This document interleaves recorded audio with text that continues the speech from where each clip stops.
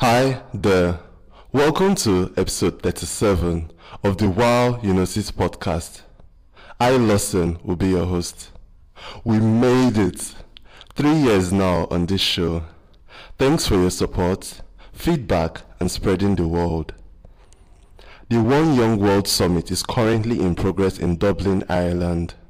Young leaders from around the world gather to rub minds and set the agenda for the world they envision. This is the second edition and has been tagged the Davos for Millennials. Kofi Annan, Mary Robertson, and Bob Geldof are some of the global figures who would engage the youth ambassadors. Wish I had a ticket. I'll make do with the event's live stream vicariously. Back home in Nigeria, this year's winner of the NLNG Prize for Literature has been announced. Sam Okala took home $100,000 with the drama Iredi War. It's about time writers got rewarded in a society that downplays the arts, don't you think? Today's topic will be the art of discovery. You're probably thinking, is this all about finding missing keys and other inconveniences that aggravate us? Well, not really. Discovery, as stated in the title, we deal on finding things that are of immense value, be it objects, ideas, or personal contacts. There's actually a science to this, and perfecting the art of discovery can be done methodically.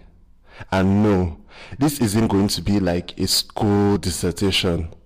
I'll spare you all that and be light-hearted about it. You might say, for info, all I need to do is Google it. That's a good move for starters in gathering information, but a fair amount of results on Google's first page are sponsored links or web pages that have been optimized. It's akin to being spoon-fed baby food.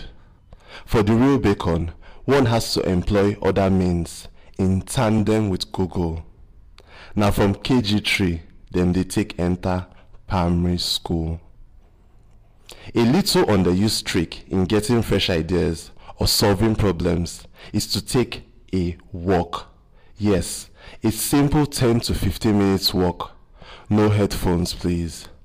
I'm grateful for the benefits of urban transportation, but a brisk walk, preferably with signs of green vegetation around, clears the mind and offers solution. With use, you get to have more aha moments on demand. You know the phrase, it's not what you know, but who you know. Social media seems set on solving that, but how many online contacts would move mountains for you at the drop of a hat? The key is in helping out first before asking for a favor. If you make it transactional, it won't work. Take it as building emotional capital. On the web, check out brainpickings.org, spelled BRAINPICKINGS.org, which was founded by Maria Popova and serves as a human-powered discovery engine for all things fresh. Really cool stuff. Most importantly, for a better world tomorrow, we need to bring kids on board at an early age. Parents shouldn't make high grades and standardized tests the be-all in their kids' education. We should help cultivate a spirit of curiosity in these young minds while they are still malleable. You never know, that little boy could be the next Einstein we have all been searching for.